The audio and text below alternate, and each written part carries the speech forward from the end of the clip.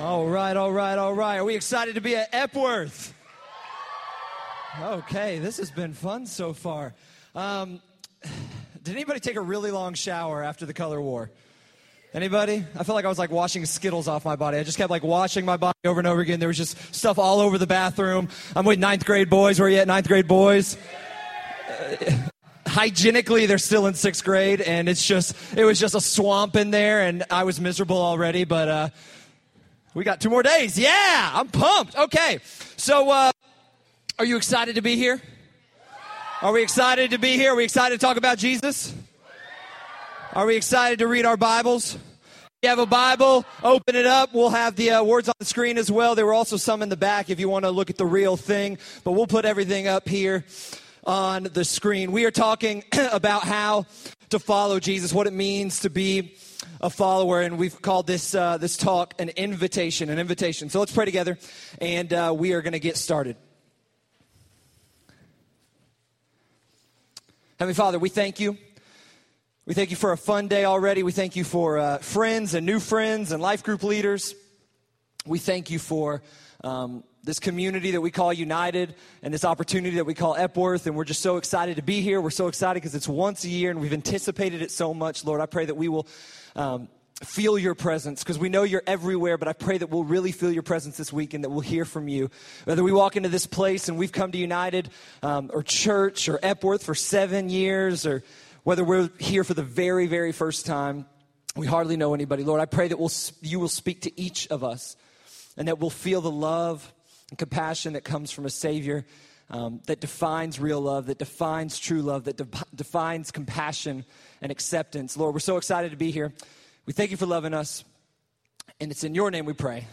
Amen. Amen. And so, we're talking about an invitation, and the invitation from Jesus is a very unique invitation. You see, we've all gotten invitations. We've been invited to parties. We've been invited to weddings.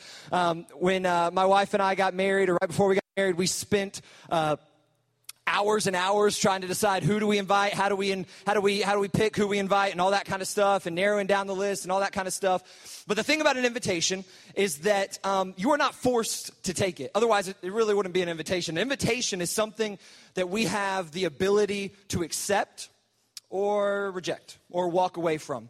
And we've all had those things. I know since I've been married, I've dragged Karen to things that she does not want to be at whatsoever. And she's like, I don't care if we got invited. This just feels like an obligation. I don't want to be there. And same thing for me. I felt like, oh, do we have to go to that? Do we really have to do that? And so sometimes we get invitations and we're like, oh, I'm so excited about this. I'm so pumped. Sometimes we get invitations that we're not so pumped about, and we're kind of we might reject it. Actually, my best friend, many of y'all know Andrew Davis, but my best friend. And he was, before I met him, I moved here when I was 15. Before I met him, he was like having his 13th or 14th birthday party. It's kind of a sad story, but it's kind of funny in a way. But anyway, he was in middle school. He's in 8th grade. He had this birthday coming up. And he found out some friends of his at school had found out like that the shed is where they kept at the school all of the stuff that they put into the vending machines, the Cokes, the candy, the snacks, and all that stuff. And somehow they found a key to it or a way to break into it. And so on the reg, like they would go out to PE and they would steal all these drinks and stuff. And he's a good Christian boy. And so he said, oh, I'm not really going to be involved with this. And then they just kept on doing it. And eventually, like any good boy, he told his mom. And I told my mom everything until I got married, basically. But that's kind of how my relationship is with her. I don't know about you guys, but he told his mom, like a good middle schooler should. He went and told his mom, hey, I don't really feel right about this. I feel like they're kind of doing something wrong.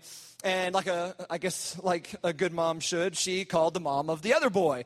And then this boy found out that Andrew had ratted him out. And Andrew didn't really mean for this to happen. He was just kind of confiding in his mom, but he just so happened to have invited all of his friends from school to his birthday party. And, it's a middle school party, pool party, pizza, all that kind of stuff. And the day that it happened, nobody came because they were all mad at him. And that's really always been a downer for me. And I know it's kind of a downer. We're like, oh, we're so excited. But the point is, we don't have to accept an invitation. And these boys decided, we're mad at him. We don't want to accept this invitation to his party. And the truth is, we all have the opportunity to accept or deny or reject or walk away from the invitation that Jesus gives us. And here's Jesus' call to us. It is follow me. And I invite you, in your books, there's a place for you to take notes for this talk. And so write that down. Jesus' call to us is follow me.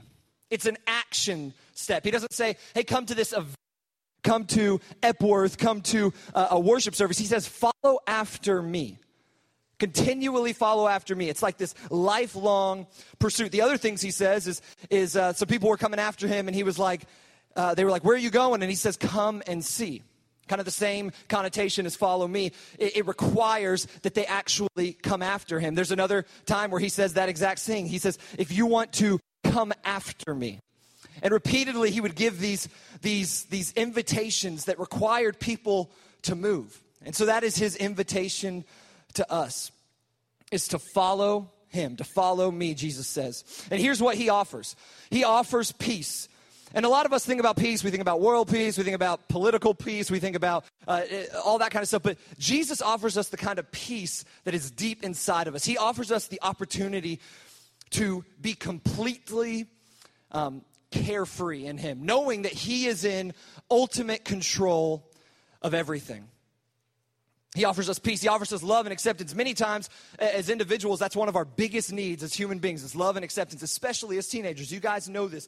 All you really, really want is to be loved and accepted. And you may say, oh my God, I'm not really into that. But the truth is we've all wanted to be loved and accepted. This is why we do some really stupid things. This is why we do some things to impress people. This is why we do things that we know we shouldn't do, because we want to be loved and accepted by other people. And a lot of times we will do whatever it takes. Some of you can think of right now some of whatever it takes moments. Some times where you have done whatever it took to have love and acceptance. Jesus offers, when he says follow me, he offers us unconditional love and acceptance. It doesn't matter how smart you are, what your talents are, how good looking you are, how you dress, how old you are, what color your skin is. It does not matter. He offers us love and acceptance. When he says, follow me, he's offering us forgiveness, grace for whatever you have done wrong. Think about that. Whatever you have done wrong, whatever you have even thought wrong. And we all know we have some messed up stuff in us. And you can cast all the Bible stuff aside and all the Jesus and religion and all that stuff. And we really all know that we're messed up, that we have problems. And we might be able to compare ourselves to someone else, but we know. We know we need forgiveness. We know we need a Savior. We know we need grace. Jesus offers us joy. Now, a lot of us don't know what joy is. We know what happiness is. If I get what I want when I want, I'm happy. If I don't, I'm mad. If I get the grade, I'm happy. If I don't, I'm mad. If I get the girl, I'm happy. If I don't, I'm mad. If I go to the party, I'm happy. If I don't, I'm mad. If I get the substance, I'm happy. If I don't, I'm mad. But we don't understand joy a lot of times in this culture where we always want what we want when we want it. But Jesus offers us joy no matter what your circumstances are, because we are in him, rooted in him, we can have joy. Another thing, and this is so important, something that he offers us, is purpose. So many of us, especially young people, are looking for what our purpose is. I can't tell you how many stories of teenagers I've heard where they say, I have no idea why I'm here. What's the point? Nobody cares about me. Nobody notices me. Why am I here? What does God want from me? What am I supposed to do with my life? Where am I supposed to go to college? Where am I supposed to work? Where am I supposed to move? I don't know where I belong. And Jesus gives us purpose. And his purpose is follow after me. I will show you what to do. I will give you an ultimate purpose that is different and eternal. Now, here's the cool thing. As I talked about with invitations, they're not obligations. And Jesus, a lot of times we approach Jesus' invitation like, oh my gosh, oh, whatever, Jesus, I guess I'll come after you.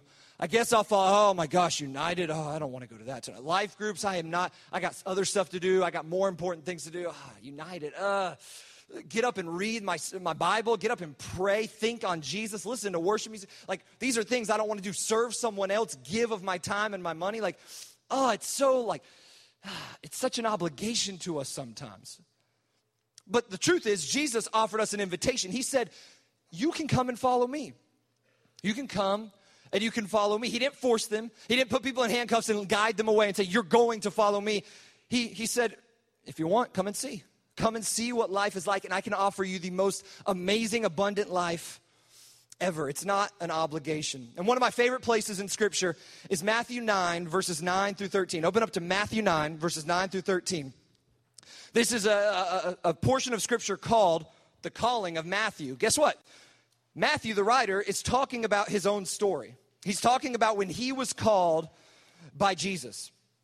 And I have back here some exciting stuff from Sunday school of the 1980s. It's called a felt board. Has anyone ever heard of a felt board? And this thing, come on. This is an amazing thing. So I'm going to tell the story on the felt board. Some of you can see it. By the way, we got Shelby G on the drawing, so that's pretty cool. Everybody give it up for Shelby. All right, so here are the things with felt boards. Back before we had TVs and graphics and videos made by Cole, we had felt. It's kind of like a sticker, except it's not. And you could pull it off and put it back on. You could do whatever else. And you would spend hundreds of dollars on something like this beautiful blue scape. This would be kind of like good for a Noah scene. Noah in the ark, and he's floating along. But we're going to turn it into a desert. Look at that. Pretty incredible, huh? We got some pretty mountains. Look at this. This is like special effects. You think this is cool and this is cool? HD. I mean, this is a felt board. This is amazing. So we've got a little town. Jesus is walking into a town in Matthew 9, and he's just healed a paralyzed man. He's just healed a paralyzed man. And so this crowd is following him. Look, he's in the desert. This is like the town gate. There's some rocks. And here are all the people following after Jesus. Look at that. Wow. And here's Jesus, of course, with the red sash, the sash of salvation. So he's facing them, even though they're following him. But you don't have much room to work with when you're talking about a felt board. So you just kind of got to do what you got to do.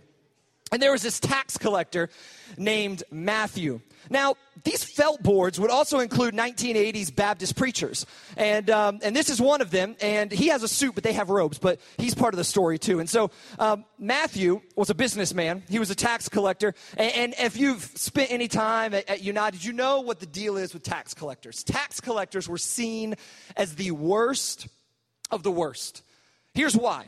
Because the Roman government was ruling Israel, and they hated Rome. Well, guess who collected taxes? The government, the Roman government. And guess who they employed? Tax collectors. Well, guess what? Tax collectors were Israelis, were Jewish people that were of the nation of Israel who worked for the Roman government. They were traitors. They were seen as kind of the worst of the worst, and the vast majority of them stole from the people.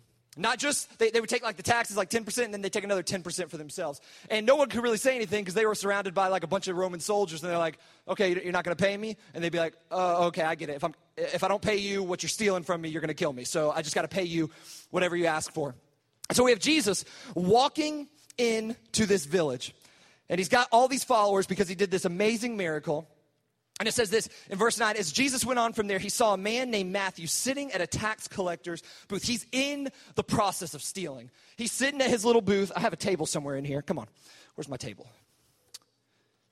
Oh, here it is.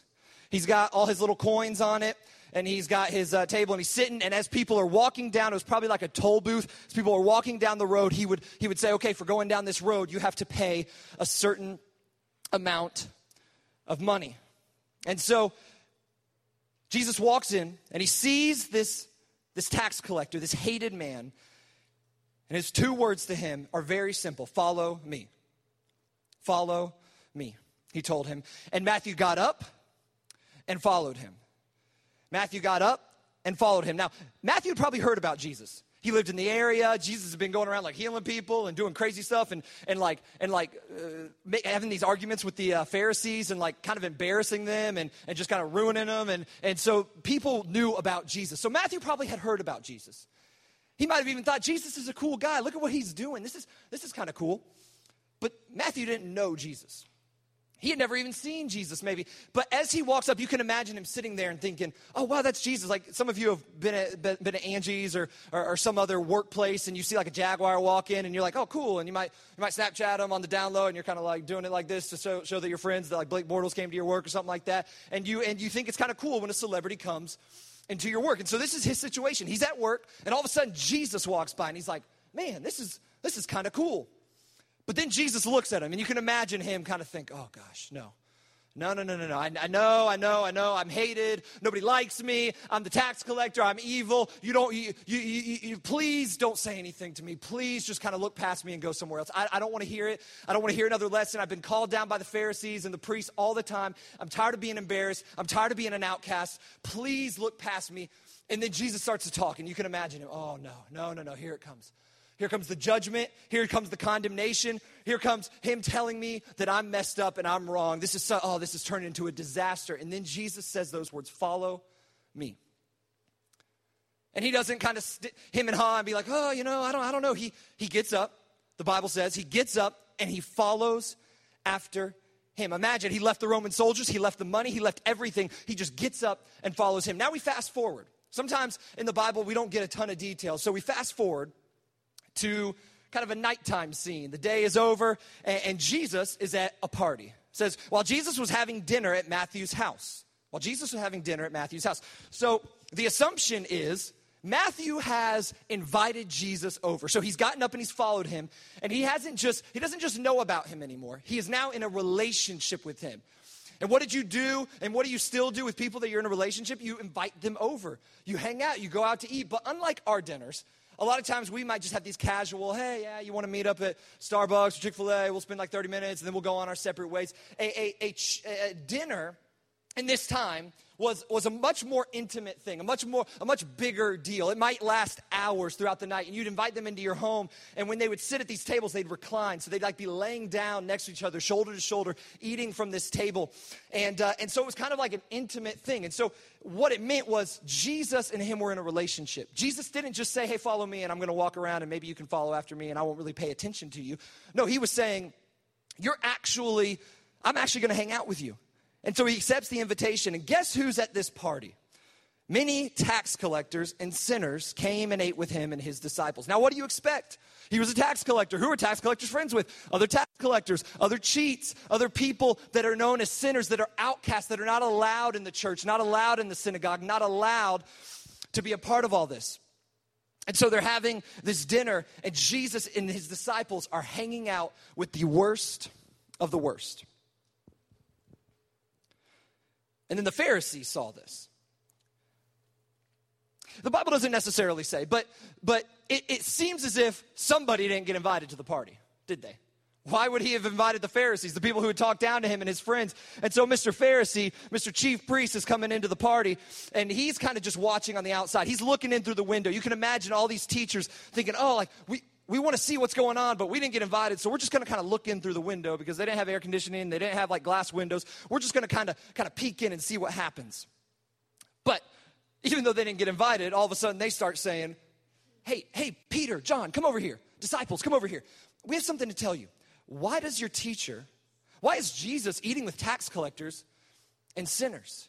Now, Jesus isn't just like a normal dude because he hears everything. And even if he doesn't hear it, he knows it. He knows what you're thinking. There's times in Scripture where he just like reads people's minds. They're like, oh my gosh, I can't believe he knows what I'm thinking, and he knows what my heart's saying. But somehow he hears what's going on. And so on hearing this, Jesus said, it is not the healthy who need a doctor. The healthy don't need to go to the hospital. The healthy don't need a doctor, but the sick need the doctor. And then he says this, hey, Pharisees, go and learn what this means. Go and learn what this means. I desire mercy, not sacrifice. Here's what he's telling them. Guys, teachers, priests, you love to go into the temple and pray your prayers and make your tithes and sacrifice your goats and all that kind of stuff, and you love for everybody to see it. But how much do you have mercy on people? How much do you forgive? How much do you accept people outside of your friend group? He knew what the Pharisees did. He knew why they weren't invited to this party, because they looked down on these people. They had an elite club that not everyone was allowed into. And so he questions them. He says, why don't you have a little bit of mercy and stop worrying so much about the sacrifices? For Jesus says, I have not come to call the righteous, but sinners. I have not come to call the righteous, but sinners. So, here's the next thing in your note. And actually, we already covered this part, but following requires movement. Matthew got up and followed after Jesus. He didn't just say, okay, I'll sit back here and just see and see where you end up. How ridiculous it would be for those of you who drive if you got in the car and someone said, and your phone was off, you didn't have battery, and you didn't know how to get somewhere, and you're in a new town, and you said, okay, I'll follow you to this restaurant. You have no idea how to get there. And they say, okay, follow me, just kind of stay behind me, and then you just park your car and watch them drive away. That's not following. And you, oh, no, go ahead. I see you. Now I don't see you so much, but I'll catch up later. You don't know where to go because you're not actually following. But a lot of times that's how our following looks like. Go on, Jesus. I'm right back here. I'll see you Sunday, okay? I'm right back here. I see you. I can still see you. It's like when a parent doesn't pay attention to their kids. Yeah, I'm watching, honey. All right. And then, okay, yeah, that's great. Good job. And they don't even know what they're saying good job for because they're not actually watching. They just said they're watching and they're kind of sitting at a distance. But the truth is following requires movement. And another truth is Jesus invites everyone. Jesus invites everyone. Just not just the pretty people, not just the great people, not just the holy people. He invites even the tax collectors. And it doesn't matter what your age is, what your race is, your past, your future, your nationality, your politics, your money. It does not matter. You are invited. Jesus has called each of you, every single one of you. I don't care what grade you're in. Look at me. I don't care what grade you're in. I don't care how old you are. I don't care what your past is. I don't care if this is the first time you've ever been to a church thing. Jesus has called you to follow him. Here's a pretty unique thing that goes even deeper into this story. Rabbis at this time were a little bit more like elite colleges. You see, they would not put themselves out there and go invite somebody to follow them. They wouldn't say, hey, come on, follow me. Because if they got rejected, they would look bad. So what they did was they looked a little bit more like Yale or Harvard. They took resumes. Oh, come on. Bring your resumes to me and I'll pick the best of the best to follow me. I'll pick the greatest. And then they would like quiz people. They'd be like, well, what's like the 11th verse of the 11th chapter of the writings of Isaiah? What is it? Hey, just recite the Torah for me, which was the entire first 5 books of the Bible. Hey, just tell me exactly where this prophet was and when they gave this prophecy. And they would just quiz them. They'd only take the best of the best. And if they didn't like what tribe you were from, what family you were from, what your background was like, they just reject you. But Jesus goes and invites someone. He doesn't just invite anybody. He doesn't invite this star pupil. He invites a tax collector, the worst of the worst. Now in Luke and Mark, the writings of Luke and Mark, the Gospels, they also tell about this same exact story. And the story is almost exactly the same. There's just one difference. And that one difference is they use a different name for Matthew. And that name that they use is Levi. Well, what does that matter? It's just a different name. Here's why it matters. In the Bible, all the names matter because they all mean something. And they would give you family names, and it was a big deal. It wasn't just like people now that just name their kids something random. Like, it was a huge deal. And when they named him Levi, here's what Levi meant. Attached or pledged to God. Attached or pledged to God. This was the tribe of Israel who would work in the temples. And so when you can imagine like 20, 30 years before when these parents named their little baby boy Levi, they had such hopes for him. Man, he's going to be a rabbi. Man, he's going to work in the temple. Man, he is going to follow after God. He could be a prophet. Man, he's going to be amazing. He is set apart for God. And now look at him, sitting at a booth, stealing money from people, the worst of the worst. You can imagine that he even kind of looked back and thought, man, I can't believe I'm such a just a shameful person in my family. But the truth was that Jesus came and called him. Jesus knew his name. He knew who he really was, and he knew that he did have a future following after God. He did have a future working for the kingdom of heaven. He did have a future being set apart or attached to God. He just hadn't gotten there yet. And he saw what he really was and who he really was, even sitting at that tax collector booth. And even though Matthew had turned and run away from the church, many of you have done the same thing, and they didn't want anything to do with it. He didn't want anything to do with it, but Jesus still called him. And so here's my call for you guys tonight. We need to define the relationship. We need to have a DTR. Now, when I was in middle school, DTR was a popular phrase. I don't know if it is anymore, but it meant define the relationship. Some of you girls have no idea what it means because you've never met a boy that's willing to define the relationship. And if he's not, you should kick him to the curb, okay? When they don't want to define the relationship, that's just a little relationship advice for you, okay? If they just want to date you and get a little bit of something on the side, but they don't want to tell their friends they're actually dating you, they're jerks, okay? And so you don't want to stay with them. But DTR is when you like somebody, they like you, and you're like, well, what is this? Is this going to be casual? Are we just going to be friends?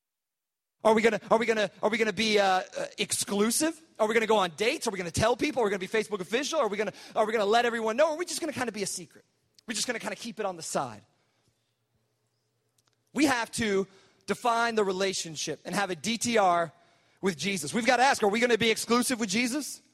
Are we going to follow him only? Or are we going to follow him and maybe a little bit of this and that?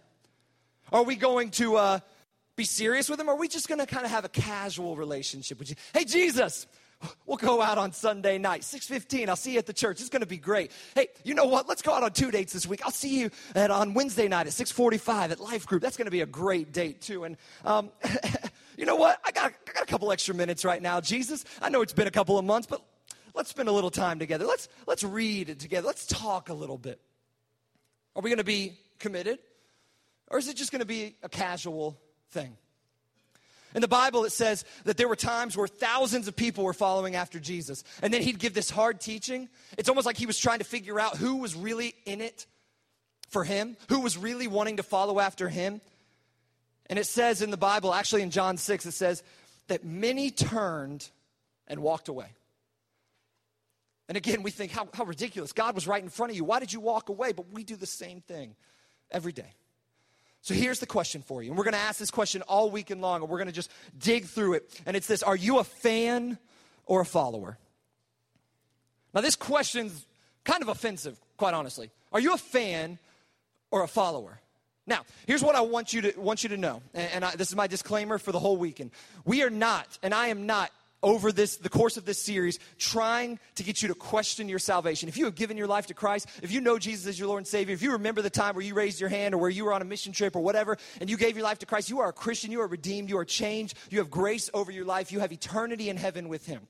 We're not trying to get you to question your relationship or your salvation, but we are trying to get you to look deeper at whether or not you're actually following Jesus. Think about that. Am I actually following Jesus? Am I getting up and going after him, or am I kind of just sitting on the side watching him walk away? And then every once in a while, I'll catch up. Are you a fan, or are you a follower?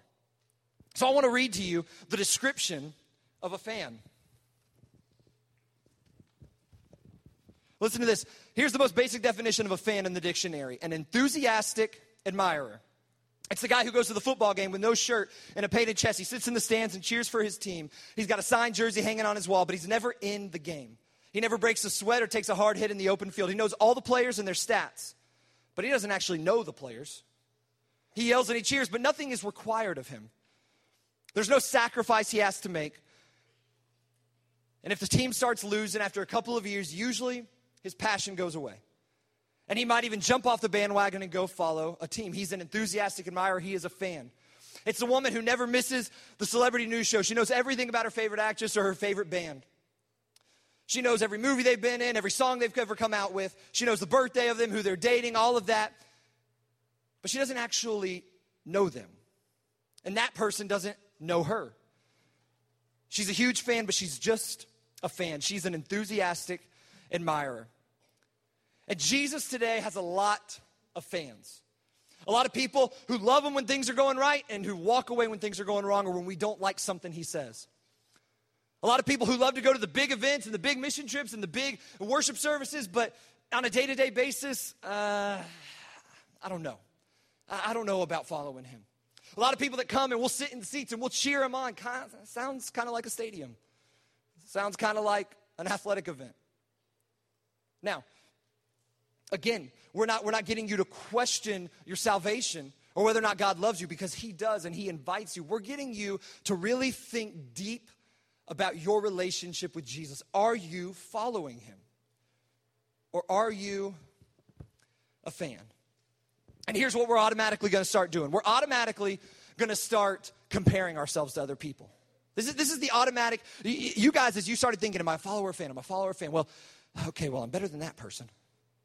So that's worth something, right? But notice what we do when we compare ourselves with people. We're not comparing ourselves with Mother Teresa.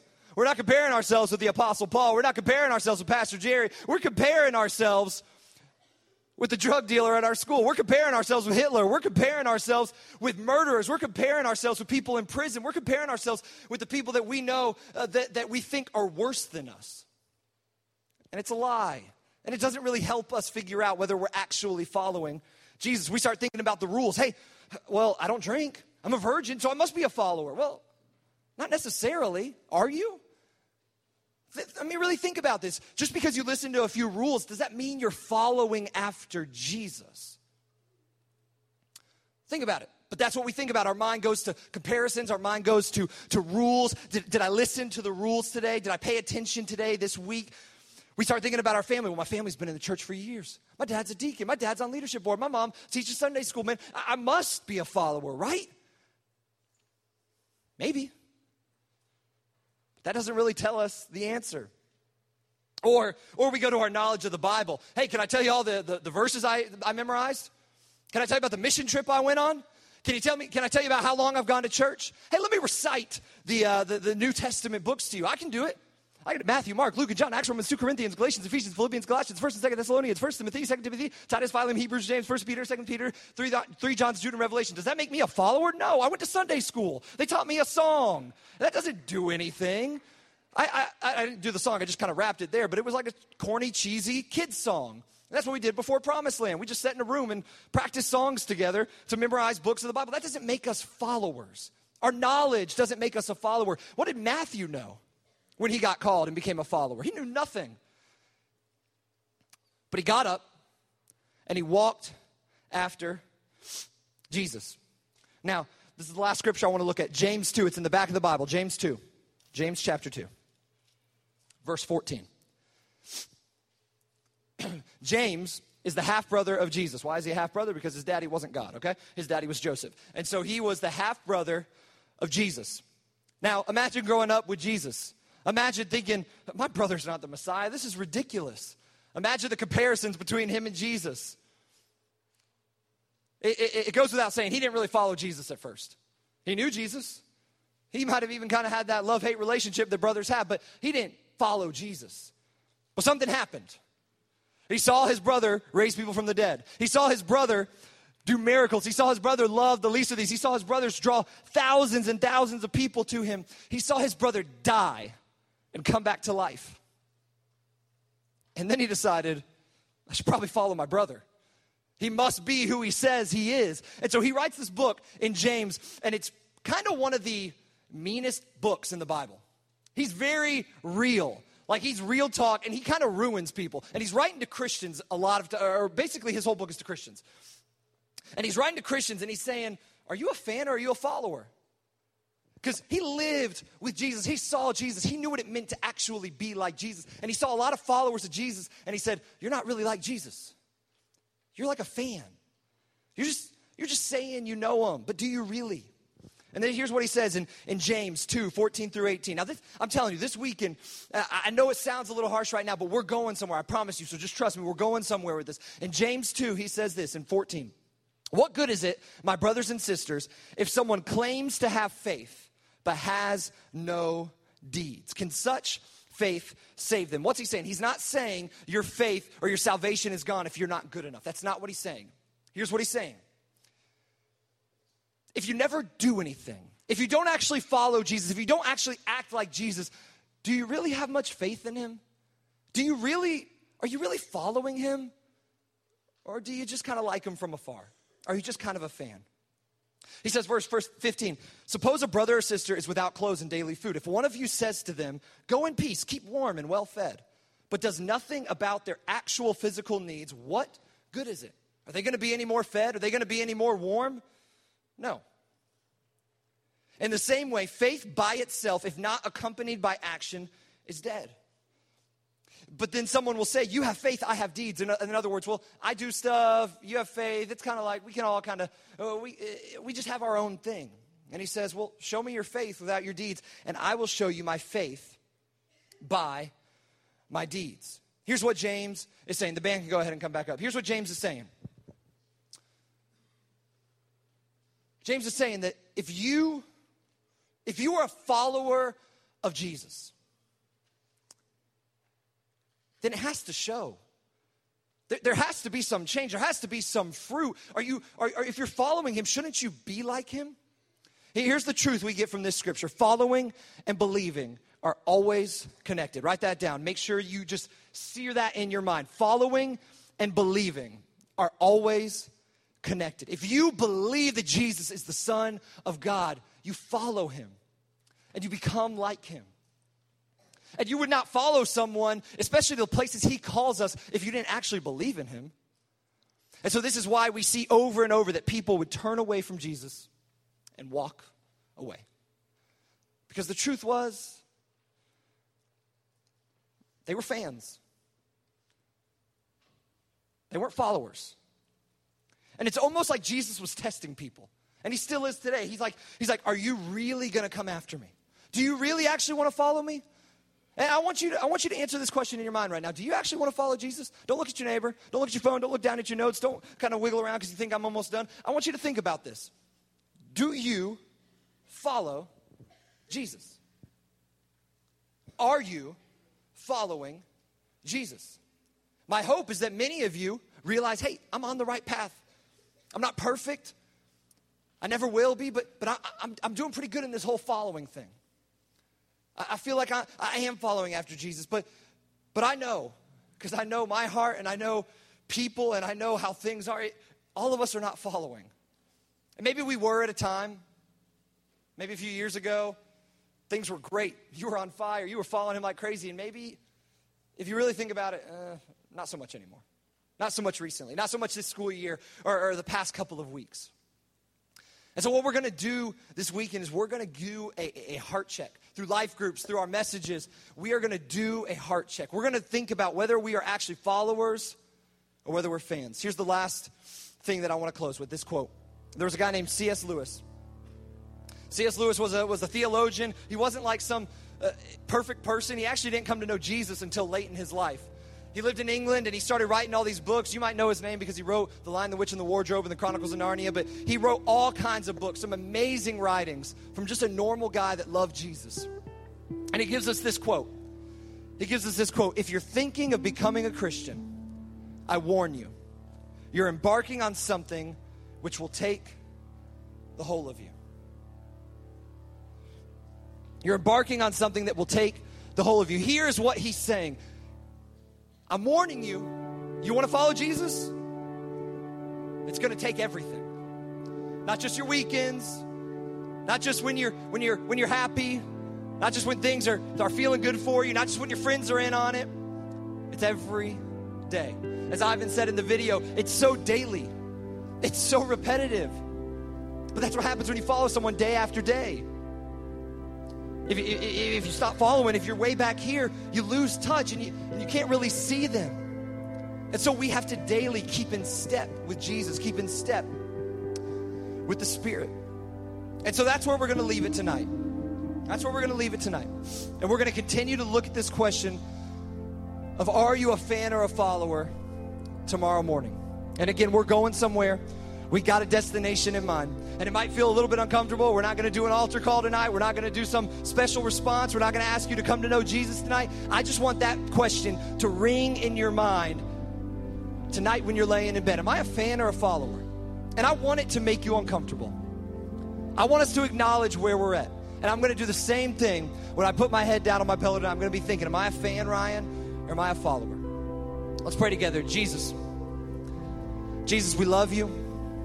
We thank you that you invite everyone, not just some people, not just holy people, not just perfect people. There are no perfect people. You invite everyone. As we look at Matthew, Levi, as we look at him, we see that you come to us and ask us to follow you, and you give us an option. We don't have to do it. We're not obligated to do it. We have the opportunity to do it. Jesus, we thank you for reaching out to us, sinners and tax collectors. We're messed up and we need you. and you reach out to us because of how much you love us. Lord, I pray that the people in this room, the students, the adults, the people that have been following you for years, or maybe the people that don't even know you would know tonight, right now, they would feel in their heart how much you love us. Lord, I pray we feel your love right now. We're not sure where the rest of this weekend's going, but we want to feel your love right now. I pray that your presence would be felt by each and every one of us. Even if we don't know what's going on in our heart, we don't know what's going on around us, Lord, I pray that we feel your presence, Lord. Lord, you love us so much. We thank you so much for your love and your grace and your mercy. Lord, I pray that we'd be a room full of followers before this is all said and done. Lord, we love you. We thank you for loving us. In your name we pray. Amen. Let's stand together and worship Jesus and praise him for his love.